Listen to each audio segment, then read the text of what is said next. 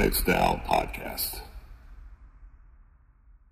Thanks for tuning in to the Deus X DAO podcast, a place where some of the most progressive and innovative builders, thought leaders, and traders in the crypto space come together to discuss all areas of the crypto industry. Whether you're into DeFi, Layer 1s, Layer 2s, NFTs, or anything in between, we've got you covered. And as a reminder, nothing said on this podcast should be construed as financial advice or as a solicitation to buy or sell any digital asset or security. The comments, views, and opinions expressed by the hosts or guests on the podcast are their own. As always, you'll need to do your own research. Now, with that out of the way, let's get to the episode.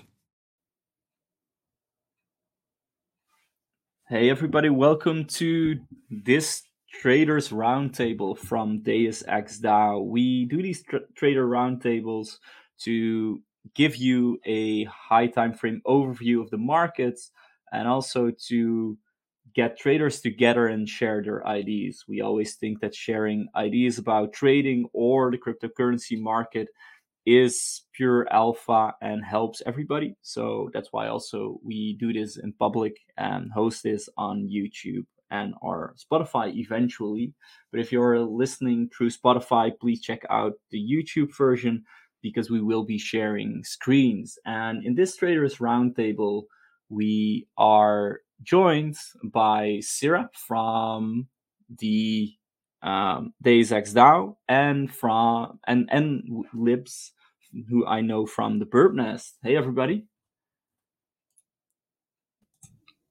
What's up, guys? Happy to be here. Very happy to be here. Hope you guys are doing good. It's gonna be an exciting one. Yep. A lot to cover. Exciting times. Obviously, it's always exciting times, but now in particular, we're sort of like in the precipice, I guess, of whether or not we're going to see a big bounce or if we're going to see lower. So really looking forward to going into this with you guys. Okay, that's great. And I think we should start with by taking a look at the SPX or the ES, because crypto has been trading very correlated with traditional markets lately, and of course the looming recession is definitely a big part of why crypto is going down as a risk asset. So do you want to kick it off, Sira, maybe with your analysis that you did on the ES Mini, I think? Sure. So, sorry, let me just sort of clear out my charts here, and I want to show you. Ape is familiar with this high time frame channel, right? So I brought this channel up to you guys probably here, I think maybe here in April.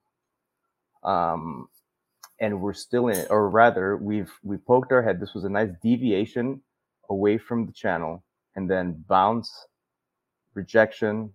Now we're back inside, right? And I think what I noticed is, or I think we can all agree that the S&P 500 likes staying in these channels, right? So we had this nice one here, broke. 2008 was the same, broke, and now we're in this. I mean, look, we were talking about this earlier before we started. Nothing about this screams bullish, right? We took out these set of highs for like a swing failure pattern almost. And really, I mean, you would expect now, if we really have been accepted back inside this channel, you would expect, for us to make our way back down to the bottom of this channel. I mean, that's what I would think. And then you ask yourself, well, what's the time frame here? And you guys know, Ape knows I like using, I'm a Fibonacci trader. So if we pull up a Fibonacci time to measure, okay, how long can this downward move last? So if you take, the beginning of the recent uptrend to the top of that same uptrend, you get your Fibonacci numbers for your 0.618, your 1, 16182, and generally the downwards move will be at least a 1-to-1 of the upwards move, at least. Generally you're looking at more than 1-to-1, and so your 1-to-1 would be October 12th. Your 2-to-1 would be in December. So yeah, I mean, we have all the way up until December really to see this play out to the downside before maybe your next bounce. That is generally what I'm looking at. I don't think anyone can say that, oh, this is a buying opportunity, we should definitely jump in. Of course, we can go up, anything can happen, but just from like probabilistically, I don't think that's the most probable scenario. And also, can I just say that a lot of my analysis, if you guys like what I look at and how this, how I trade, I guess, all of it I've learned from Chart Champions. I have to say it. I don't want to take credit for all these ideas because they did teach me how to do this analysis, as well as, they do a Sunday weekly analysis, Daniel, their main guy. And so some of the ideas you're going to see, maybe a lot of it will be really from him. But yeah, this is my analysis for the S&P 500. Do you guys have any sort of questions or anything like this? Yeah, is it like if the price would reach the bottom of the channel where you would go long, or do you have like more expectations about where this will bottom eventually? Because we're looking at like quite a bearish scenario for these markets. The Fed is trying to fight in inflation. It's more like of a stagflation environment we're in, but what does that mean for your chart longer term? Well, I would say that you trade the trend until it breaks, right? That's generally it. I'm looking at, if you take this volume poll and sort of, I think it's maybe from here. Yeah, I mean, look, if we get accepted back into this value area range, right? So this is the value area high, low, and the point of control. If we get back acceptance into this, then you would expect us to sort of drop into this point of control. And that's an S&P 500 at 2.7. That's a 2007. What is that? That's another 50. That's a 50% drop almost. No, less, but that's a big drop, right? 33% drop. That's huge. That's huge. That's scary. That's going to mean, yeah. But I'm not saying it's going to happen, but it could. It really could, especially if this pulls out onto like 2024. Like, we've been going up for so long, and this was, one would say, the parabolic part of this greater uptrend, and so a correction is, and a lot of people have been waiting for this correction for a long time. I have been saying the correction's coming, has been coming, but now that you have all these macro factors now sort of lining up, you have to think, well, how low can we actually go? And anything can happen, right?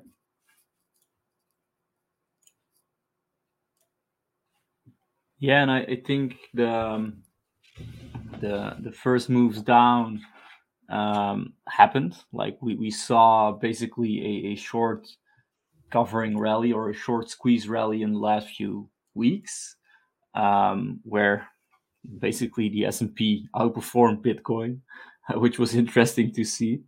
But it doesn't mean that it's a full reversal in the downtrend. And like it always mean reverts. It might take out some levels like that people are watching, like, oh, wait a second, we suddenly have a higher high than before.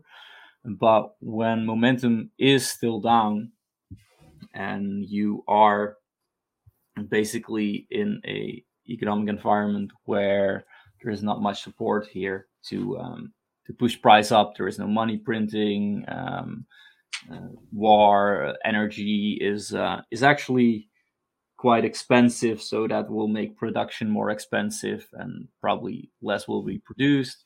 when you have a clear environment where it, like the dust needs to settle. There is a lot of uncertain factors going on. So I wouldn't. I would just wait for that real trend flip, and I think this was just mainly a short squeeze rally. But Libs, I know you are also watching these charts. Do you have any charts for the S&P, or are you yeah, mostly absolutely. watching Forex?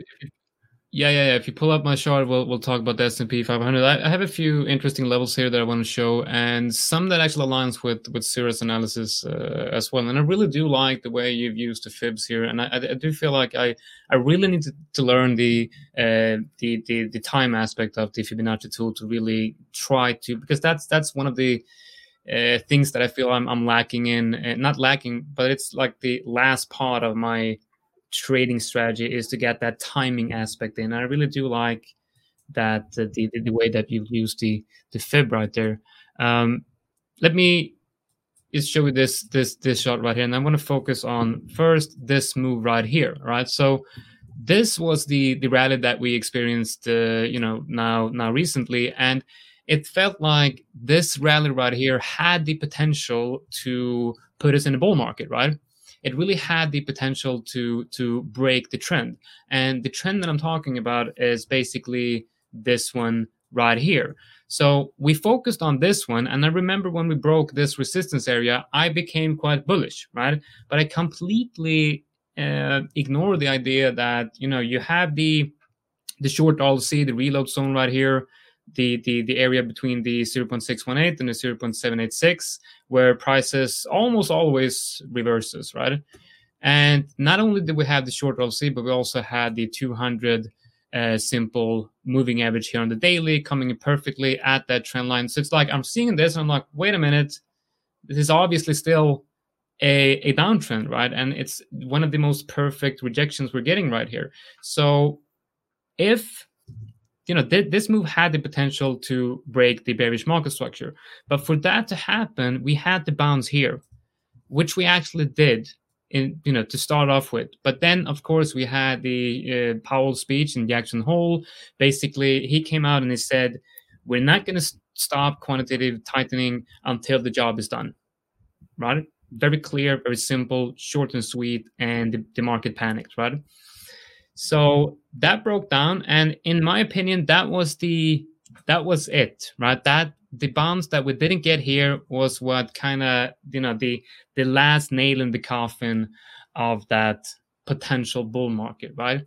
So for me right now, every little hope of a long setup I had here is just gone. So right now I'm looking at only shorts, right? And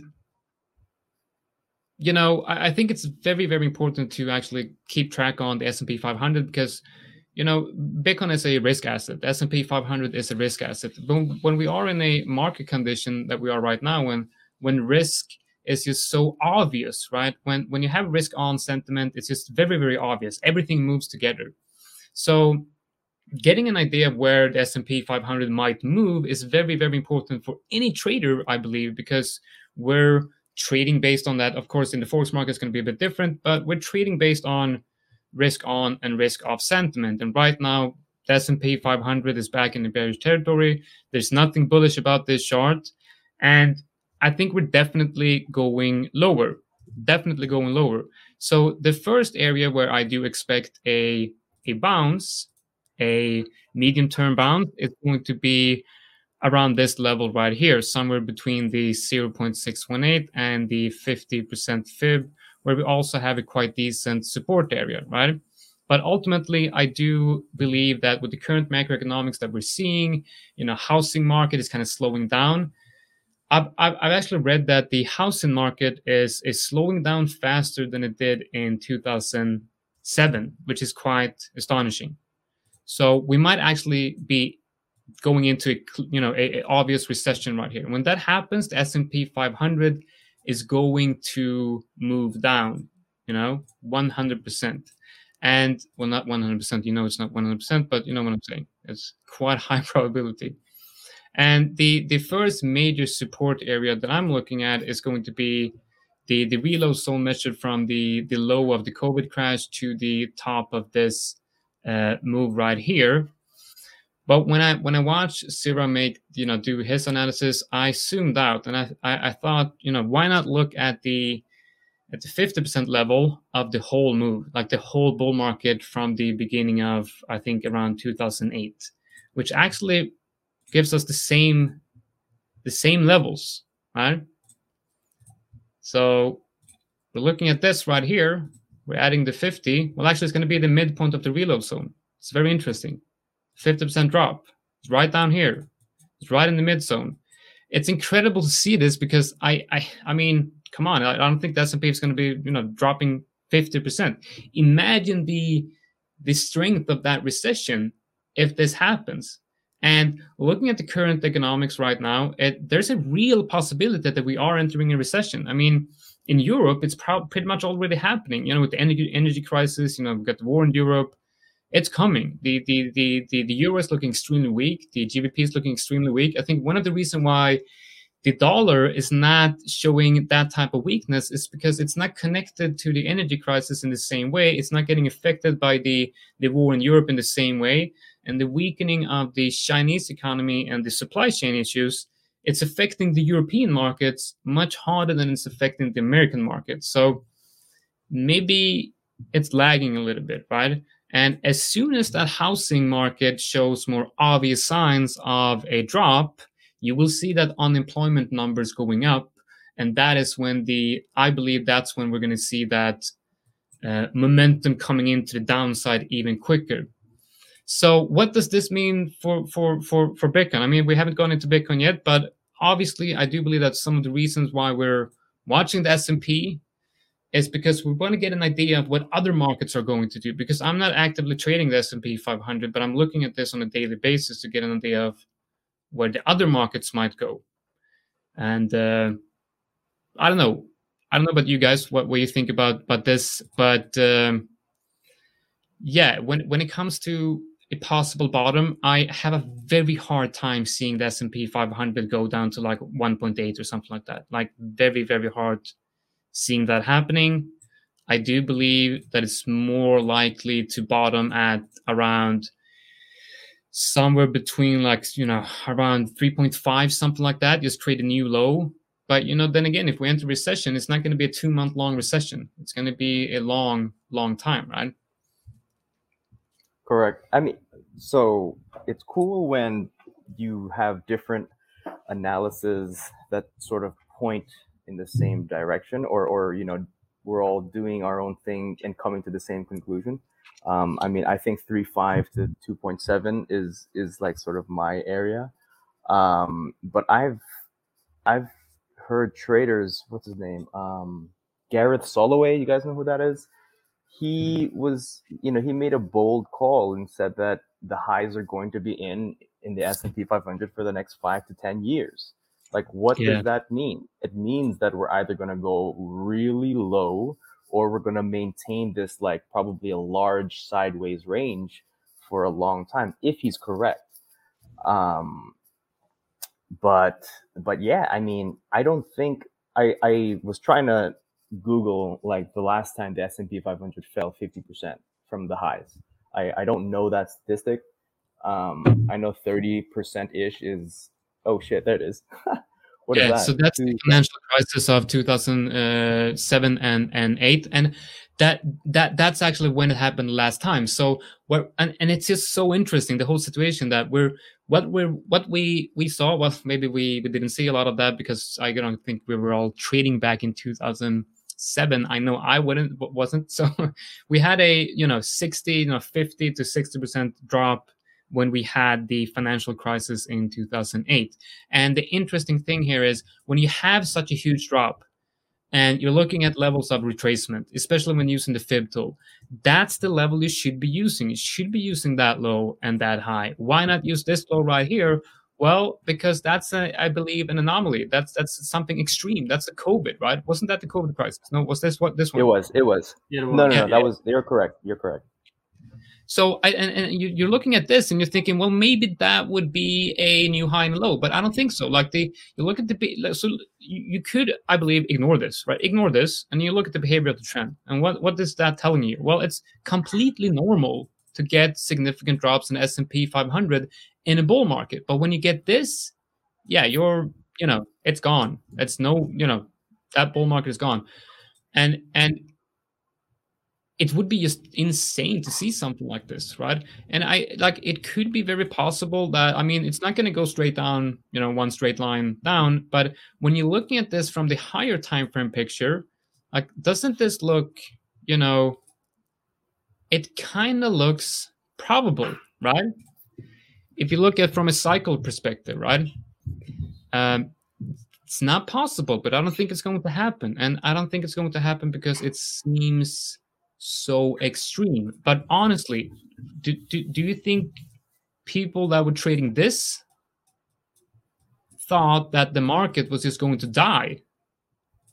You're up, you're trading up here, and people are doing the analysis and saying like, we're probably going to be bottoming here, and then boom, bottoms down here. So the unexpected will happen in markets. We really do not know anything about what will happen. And one thing we can be sure about is something will happen. We just don't know what. So it can be rather extreme, right? Yep. So to your point, oh, sorry, go ahead, Abe. Yeah, and I think this is why you should just look at the trend, because it might not get to that level eventually. I'm going to share my chart too, which is basically the same chart here, looking at that 2008 recession. But I plotted a 100 moving average weekly and a 20 EMA on there also weekly. And what you can see here, if we go to 2008, you'll never know where this ends up. You can draw supports, at all these levels, or I think a lot of people might have gotten wrecked when they drawn this Fibonacci and then tried to buy somewhere here, which was fine entry if you had a really long, really long window. This was a little bit of a weird pattern here. But still, if you just look at that momentum, you can see that often the S&P respects the 20 EMA on the weekly, and you can have a fairly good idea of a trend with that.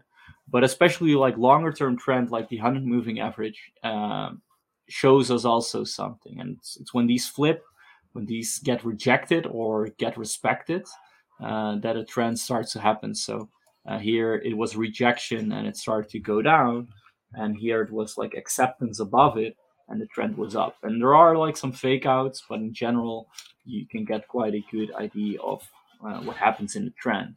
And like during these years there were some moments that the S&P got below that 100 moving average, but always got above that, and there was like a move down, and then eventually got above. No real rejections happening. It was almost like V-shaped reversals in both these cases.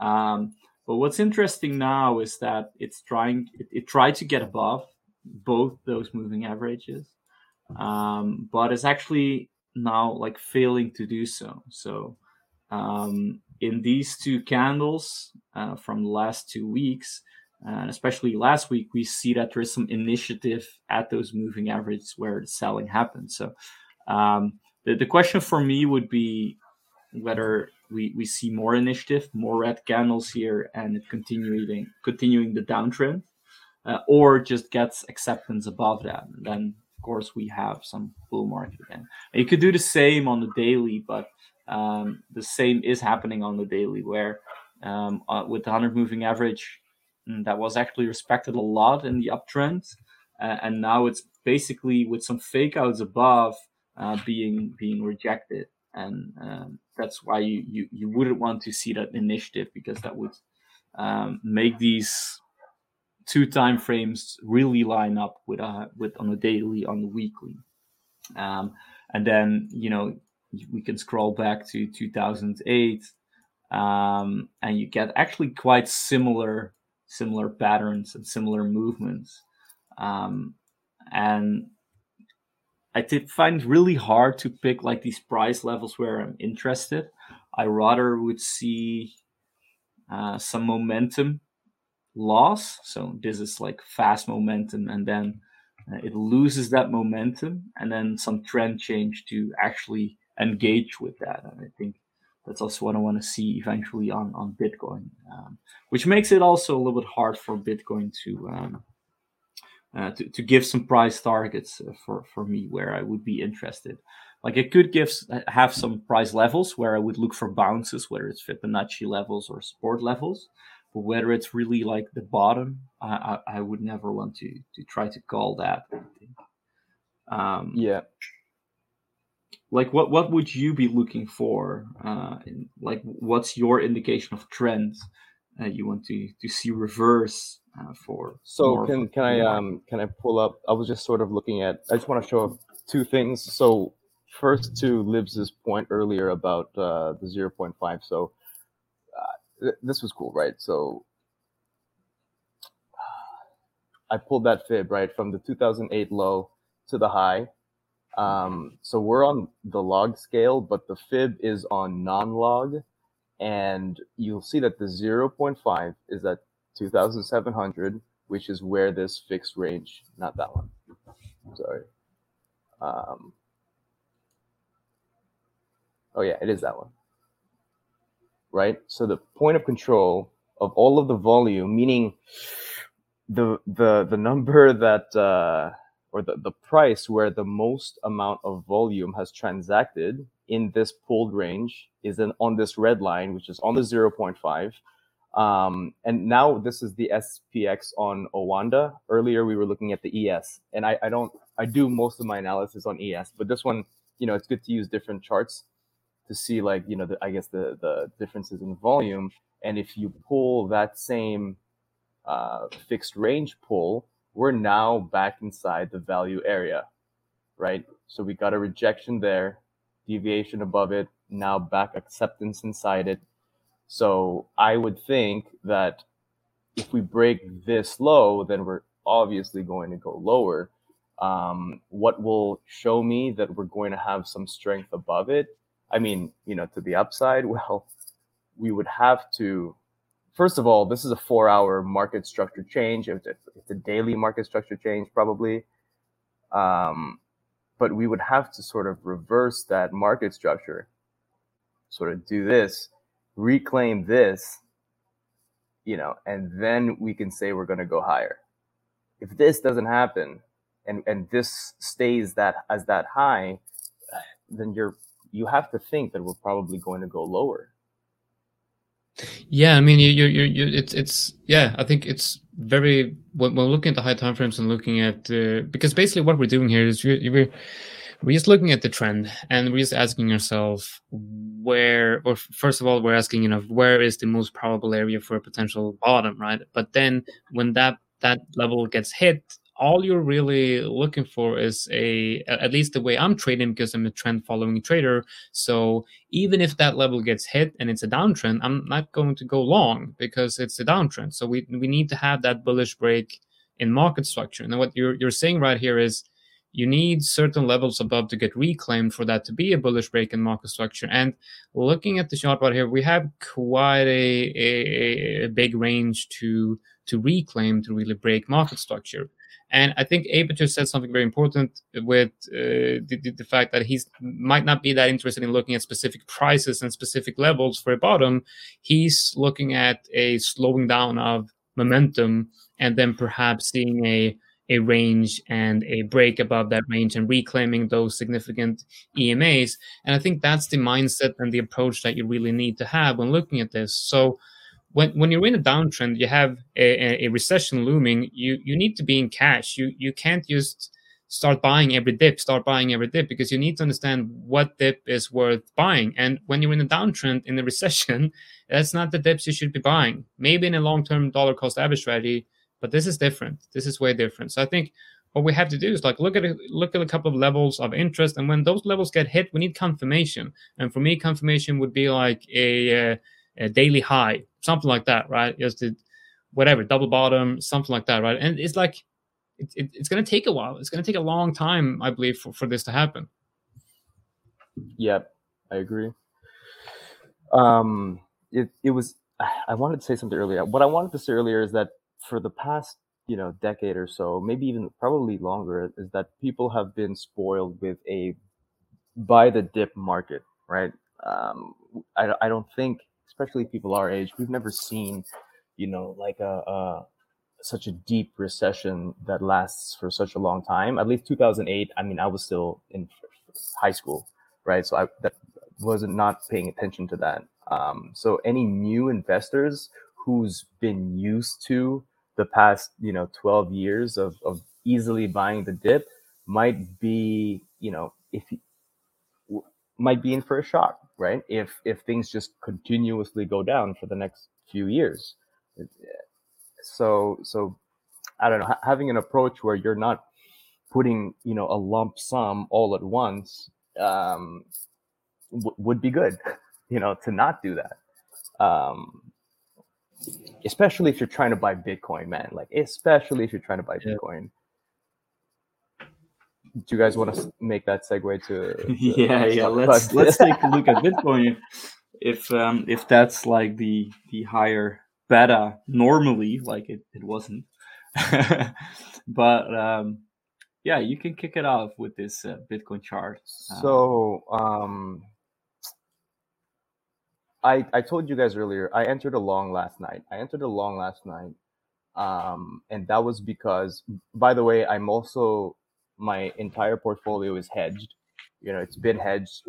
And I entered a short last week, right? So, and now I have a long position that I entered yesterday. And that's because this range that we've been in now, since June, we've now hit the low of that range. So probabilistically, you would think that, well, maybe we'll get a bounce there. There were some other levels as well that made this interesting to me. But I'm not saying that I'm buying this because I'm expecting, a move to all-time high. Definitely not, right?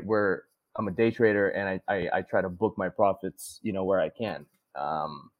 And so I have my long. I am expecting lower because of what we just pointed out in the S&P 500. And yeah, I mean, for the most part, we've just been every single consolidation really since the high. We've been breaking down, right? Consolidate down. Why would this be any different, really? And so where can we go from there? I don't know. I mean, we all like 10K. All of us really like 10K. But just to point out, we are in a pretty good resistance zone. So if I pull up the Bitstamp, just because I have more information here, more time data, I guess. All right.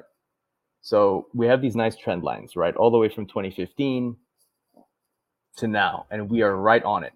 And this has basically been the trend line that's held us up in this massive bull market from the beginning. I would say that if this is broken and we start closing, if we start having candle closes below, under that trend line, yeah, it's just not good. That's not in the short term, right? Well, I mean, this is why if we do this and then bounce, there's still the possibility of us going down here or lower, right? Why not? It can happen. It really, what I would, being that we're all Bitcoin bulls, right? For life, really, you would think that this might, it could just be a healthy breather, given that we've been going up for the past 10 years. Now that breather could take a couple years, yeah, but eventually we all believe that this is going to go higher than the previous all-time highs. But one second. Shit, I hate this. But yeah, I do think 10K is a big level, right? We have this is a monthly support resistance. Really, right here. And then we got the bounce from there that started our recent trend. And so, yeah, I would think that there's some kind of reaction here. It's also in line with the 618, right? And so you definitely want to see that. This is from this is a Fibonacci extension. Yeah, anyway, this area, I think, is a really nice area for a bounce. Now, is that bounce going to bring us to all-time high? I don't know. But, as a trader, I'm going to look for a long here. And, I'll bring it up to where it takes me. If it only takes us to 24K, well, that's fine. That's still over 100% gain. And I guess this is why it's important for us to maybe guide people who aren't really doing this full time. Because if this happens, people are going to be all bullish and start buying over here, not knowing that we're now just retesting this trend line, possibly for this. So, technical analysis works. It's important to know. Yeah. It'll save you a lot of money if you can do it right, and it'll make you a lot of money if you can do it right. You can also lose a bunch of money. Yeah. I think what worries me here is the fact that we're technically too close to I think we're technically close to bottom, and that worries me because I don't think we're close to bottom considering the macroeconomics. So I'm now looking at the S&P 500. I think we can definitely technically go much lower, and with Bitcoin, it's if the S&P 500 is going to drop 50%, I wouldn't really want to know how far down Bitcoin is going to drop. I don't think the S&P 500 is going to drop 50%, just to be clear about that. But there's a possibility, and if that happens, Bitcoin is definitely in danger, I believe. But I'm looking at similar levels as you are. I think the 10K region is just very obvious. I think that's the best possible support area for Bitcoin long term. And but we're close. We're quite close to that level.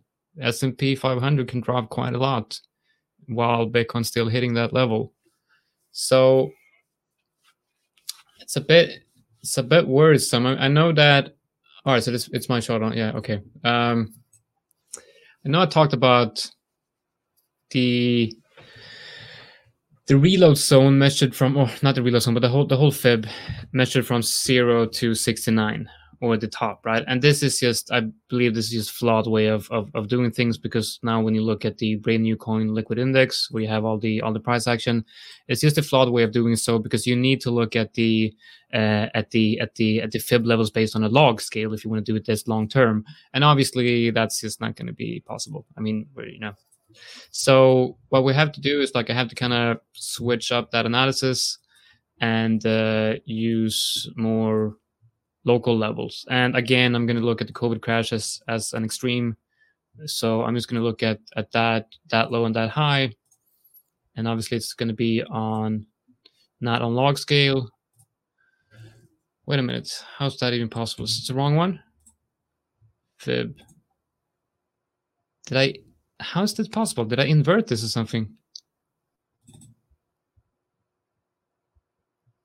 Are you guys seeing this? Shouldn't it be the other way? Maybe since your chart is on log scale, it does something weird. Oh, right. You're right. So it should be this, right? Nah, that can't be it, can it? Weird.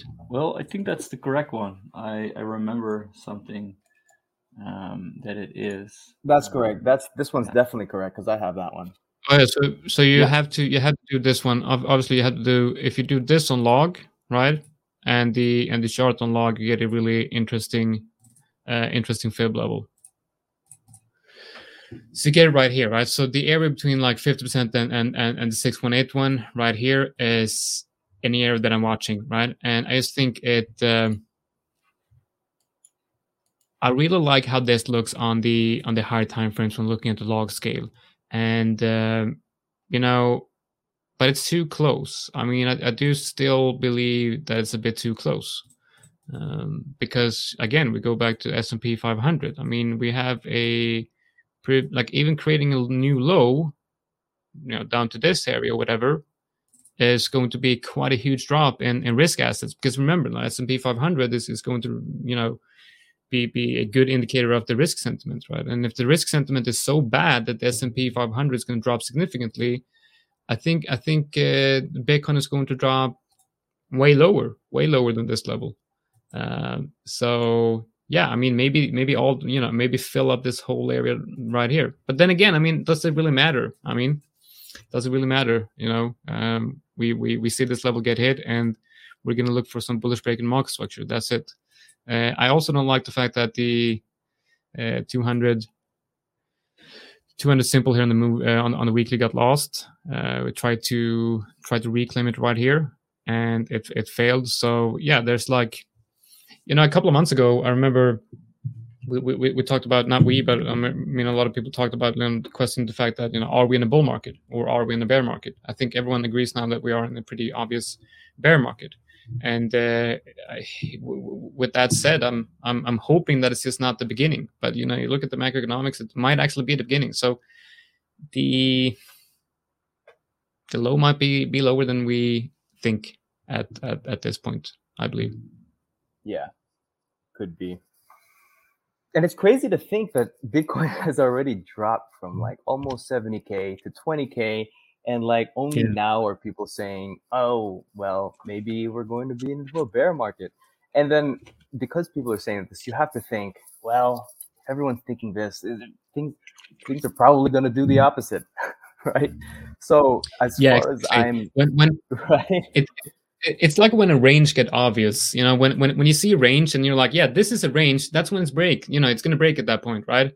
And when the trend is like super clear, it's usually the end of the trend. So when everyone's like, yeah, we're now in a bull market, that's when I start thinking like, maybe this is when we're bottoming. But then like, yeah, macroeconomics is not telling us that this is the end of the bull market.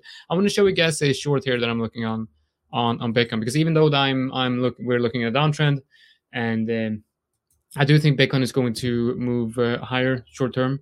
And test I believe it's the same levels that you were looking at. So you can look at this shot right here, where I'm seeing a possible range for Bitcoin right here, and this level right here, the 21.8 is what I would say the range EQ, the middle of the range of this current range, where it's also where I want to potentially go short, which is 20.8 is right here, which is in perfect complement with that the 0.618 and the moving averages that I'm watching. So basically, I'm trading one system and one setup, and this is the only one I'm trading, right? So what I'm waiting for is a 4-hour bearish engulfing candle here with a stochastic RSI bear cross, and that's it. That's it. And I'm going to take profit here. And the low of that trade is 18. So let's go back to this one right here. Where's 18? 18 is... it's still going to be that low. It's still going to be the low of this range, right? So it's going to be basically a trade where you go go short on the retest of range EQ after seeing it breaking down to the range lows. So that trade would still be a range trade, even though it's of course a trend trade on the local trend on the 4-hour. But looking at this chart, I'm thinking, maybe I should keep part of that position open. I'm not going to do that because, you need to test those sort of things first before you go and try it in real trading.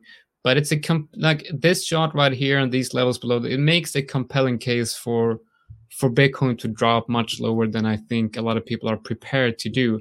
I mean, I said that as soon as Bitcoin drops below 20K and the on-chain metrics that I believe Aperture is going to take a look at, when they drop the buy zone, when they go into the buy zone and Bitcoin drops below 20, I'm going to be buying Bitcoin and I'm going to start buying Ethereum as a dollar cost average strategy. Fortunately, I'm only like 5% into that long-term position, so we can drop quite significantly. But it's scary, really, when you look at the shorts at this point. Mm-hmm. Mm-hmm. Yeah, and I think we should like also give like some counter arguments to this. Like, when would you be willing to long? Because at some point, maybe crypto, it isn't fully correlated, of course, to global markets. And although I agree with just trading this trend, short it if you can, it's probably going lower than we now think. But we can't ignore that Bitcoin has been holding for now like a previous all-time high at these levels here, and that there are supports lower. Like I'm also looking at 16K and 12K, which is 12K would also be like 80% down. Like almost half, or 40% from here. Let me check.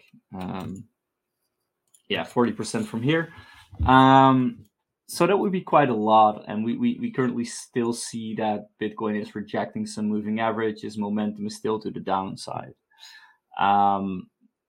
So we want to see that momentum flip. Until then, you are mostly blind buying dips, and in my opinion, you can, if you have a really long-term view, mostly on majors in crypto. On alts, I dislike that absolutely. So probably would only work for Ethereum and Bitcoin. But I think there is still some blood left, especially Ethereum. I think a $400 level would make sense eventually, but I rather wait for that to hit and then a trend change instead of like blindly buying it. But and just sorry, yeah. Abe, I just wanna hit that idea home.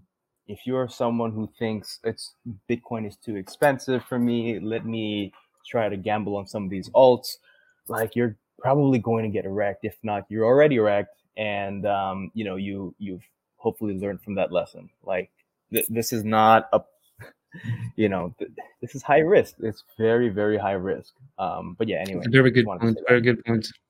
Yeah. I even like I shorted an altcoin. Like, I'm going to show that HNT, and like Nice. after it basically did an 80% or 9% move down, I was like, yeah, but it can go down even more, and like Yeah. a final target is 60% down, but still, yeah, like I took a little bit of profit here, moved some stops, but yeah, it went still 30% from there. Well, yeah, you can definitely bet on the wrong ones. Man, I always thought your pre-breakout trades or breakdown trades look so risky. Like, I don't get it. I don't get it, man. I was always super impressed with seeing that. I'm like, why why are you going short here? It's gonna go up, and then all of a sudden it just dumps. Yeah. It's just a preference. Like, I dislike really trading the breakout, and I think if you're anticipating a breakout, why not trade in that direction? But I think it's higher probability for me because it trades with the trend, and I know some of these consolidation patterns. So same, I think, with Bitcoin. You could see it here already there, that it was just basically printing a bear flag and then rejecting a moving average and then a breakdown. So I think your highest probability bet would just short it somewhere here, which I didn't do on Bitcoin, but I shorted alts instead because that was just easier, and also easier to see sometimes, because I don't know, sometimes it's easier to see on alts that it's breaking down before Bitcoin. That's so true. I mean, I rarely trade Bitcoin. I usually look at a setup on Bitcoin, and when Bitcoin. So this short setup that I'm watching on Bitcoin, I'm thinking, if that short setup will activate, there's going to be a much more clearer setup on an altcoin with much better risk to reward. So I think it's just Bitcoin tells you when to trade altcoins is what I'm thinking, and that's kind of like the way I'm trading, because I would much rather short an altcoin if a Bitcoin setup is appearing, because it's usually better risk to reward, in my opinion. Mhm. Yeah, I like that idea. I agree, and that's also funny because through these altcoins, I often know what Bitcoin is doing, but I still don't trade Bitcoin. And sometimes I actually do, like, hey, wait a second, this is happening on altcoins, and then I see a good setup on Bitcoin, so I trade Bitcoin also sometimes based on what altcoins are doing. And Really? so I only Really? trade Bitcoin. I don't know if I told you guys this, but I really only trade Bitcoin. I'm just comfortable doing it. I mean, and I'm not comfortable trading altcoins yet. But that's just me. That's just preference, I guess. That's awesome, though. You know, having one asset to trade or one pair to trade in crypto, like that's a luxury. You know, honestly, like if you're able to day trade Bitcoin, that's, you know, go for it, man. I hate having, you know, 200 altcoins to check on a weekly basis. It's, you know, so if you can stick with low amount of pairs, that's awesome. I wish I could be doing that, but my system is just not giving me enough setup. You know. Mm-hmm. I think I still want to show for Bitcoin these longer term charts, which uses some on-chain data. So this is the MVRV score. Some might be familiar with that, and I think a lot of people are looking at this from a point of view where if this is, you know, quite high, the bull market is overextended, and if this is quite low, it might be a good moment to start accumulating. And there are a few of these indicators, and I'll go quickly through three of them. Well, Matt, let's stick with this one because they all show the same. Like normally you would just buy, and I still think that this might be a good level to start buying Bitcoin. But with the overhead from the traditional markets, I'm actually reluctant to do so. So I'm actively not doing that. But it shows us that we are at a dip in the market here in the green, that it might make sense and keep your eyes open. So regardless of what the macroeconomic conditions are, I think when you look at such a chart, you can't ignore that if you know it will stay somewhere in this zone or start to go sideways. And I think that's really important for Bitcoin, that it could still dip to like 16K or whatever, but as long as it goes sideways in some kind of bottoming range, that's when you really have to watch the market, and especially if it starts to flip some of these moving averages again and starts to show momentum. Because if that happens after that consolidation, and then we are basically being that breakout trader, we can have rallies. That's what, for example, happened in 2018, where Bitcoin went sideways after such an important dip. I'll show you that too in this chart. Like, this was the level, and it started consolidating. The MVRV was also quite low, actually much lower than now. So that's why I would say, okay, maybe it dips even further. But after, let's say, almost 4 months of consolidation here, it started breaking out, and it was still consolidating, but there was some kind of trend change, and it wasn't a full bull market. But in 2019, we basically had a rally from well, let's count from here to here, where Bitcoin went up like 250%. So it went up from like around 4,000 to like 13,000. So even though it wasn't a full bull market, it was actually quite a nice rally. And that's what you also have to be careful for. There can be even bigger rallies in a high time frame range. And you can play those. You can play with the momentum. But of course, it might not be a full-blown bull market. it might be more of a Mhm. bull trend in that case. So, but still, these levels are interesting.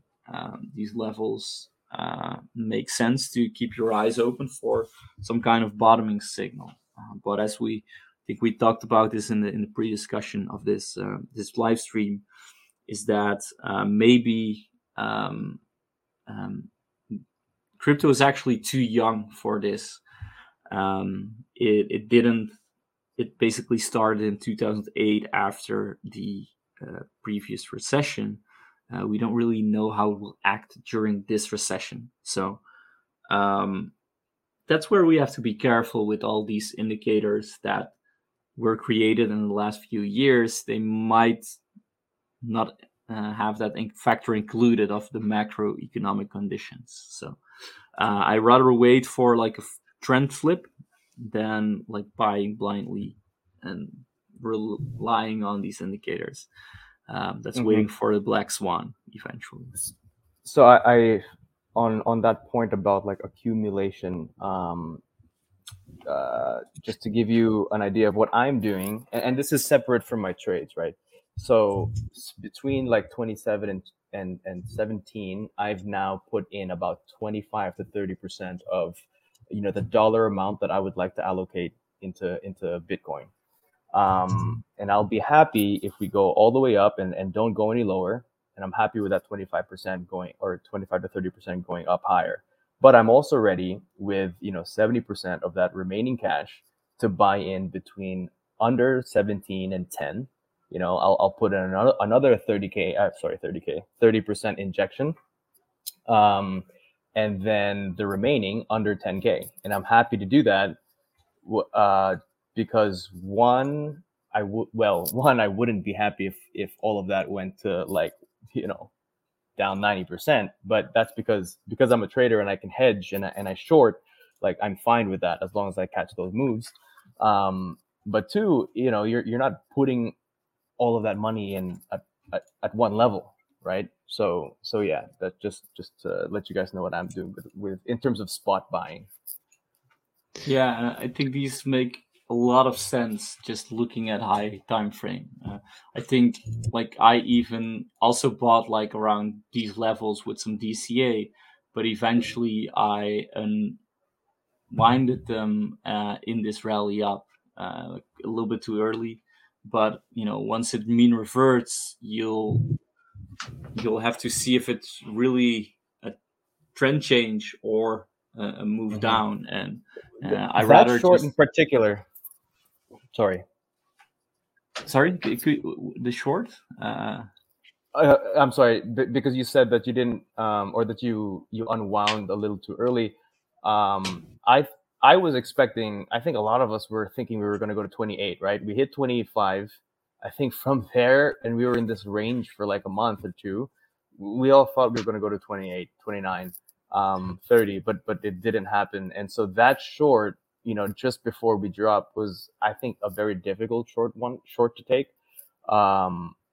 Yeah, but that's anyway. Go on. Yeah, and eventually, like at first, I thought like it makes sense, 28K, but if you eventually, I started doubting that a lot.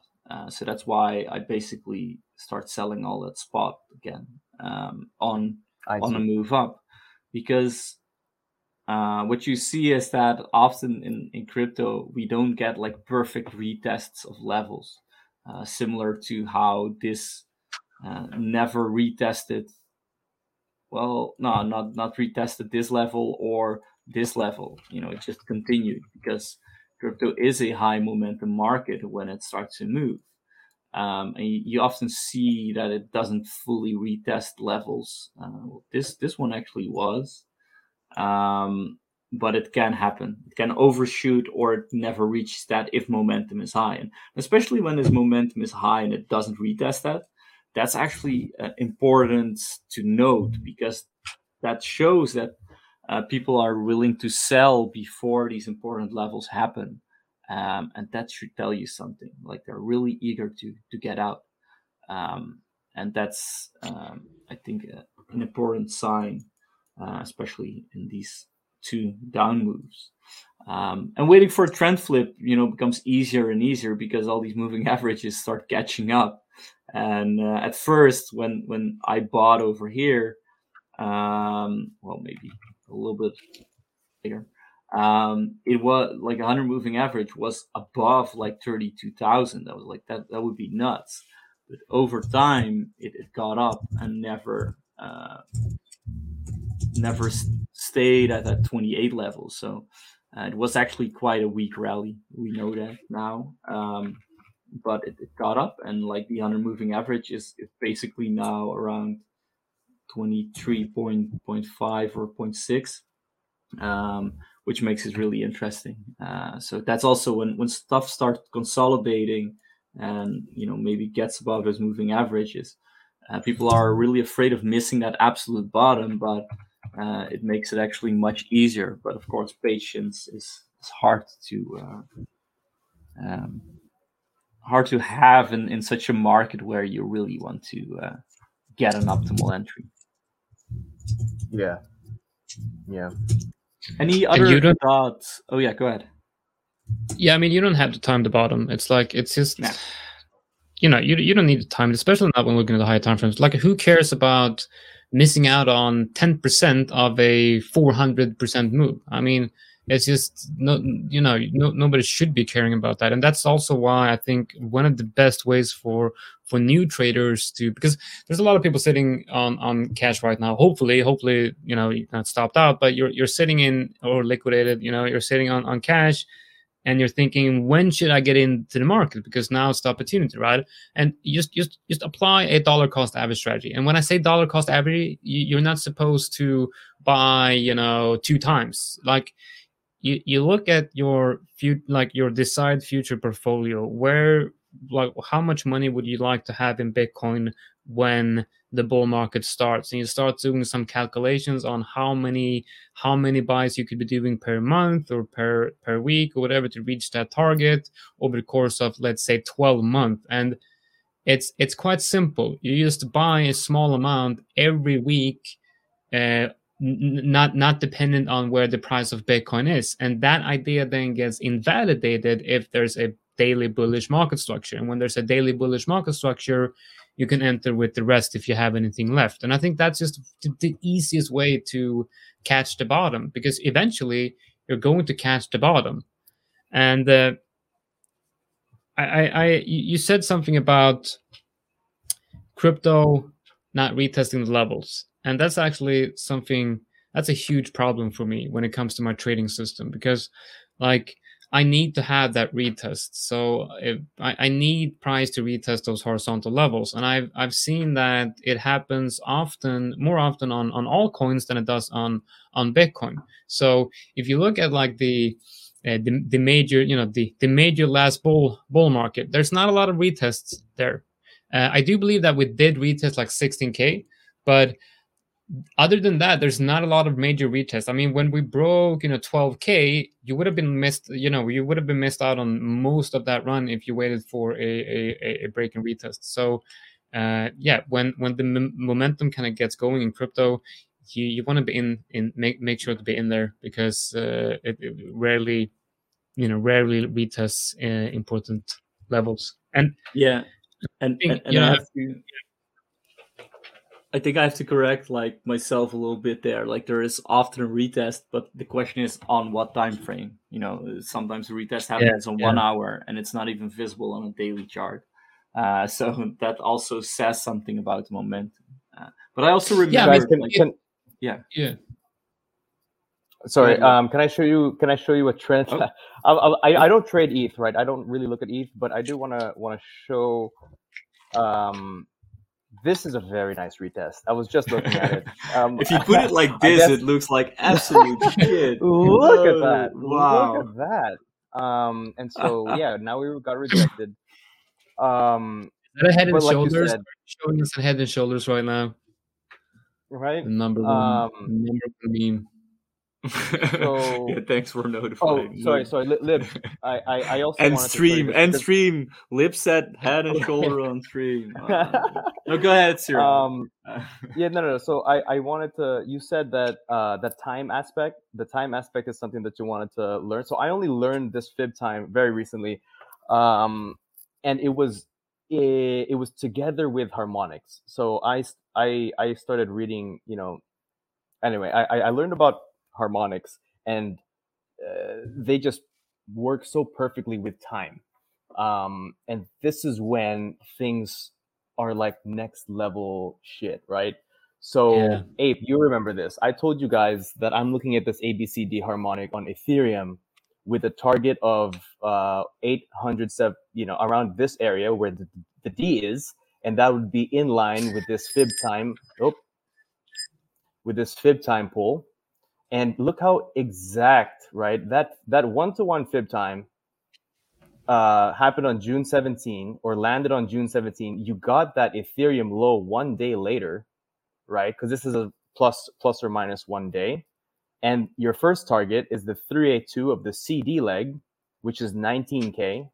And guess what happened? That's exactly what happened. And it was just so crazy to see because, mind you, I had this fib time and the harmonic up, May a month before, and just to watch price go right to it was the craziest thing to me.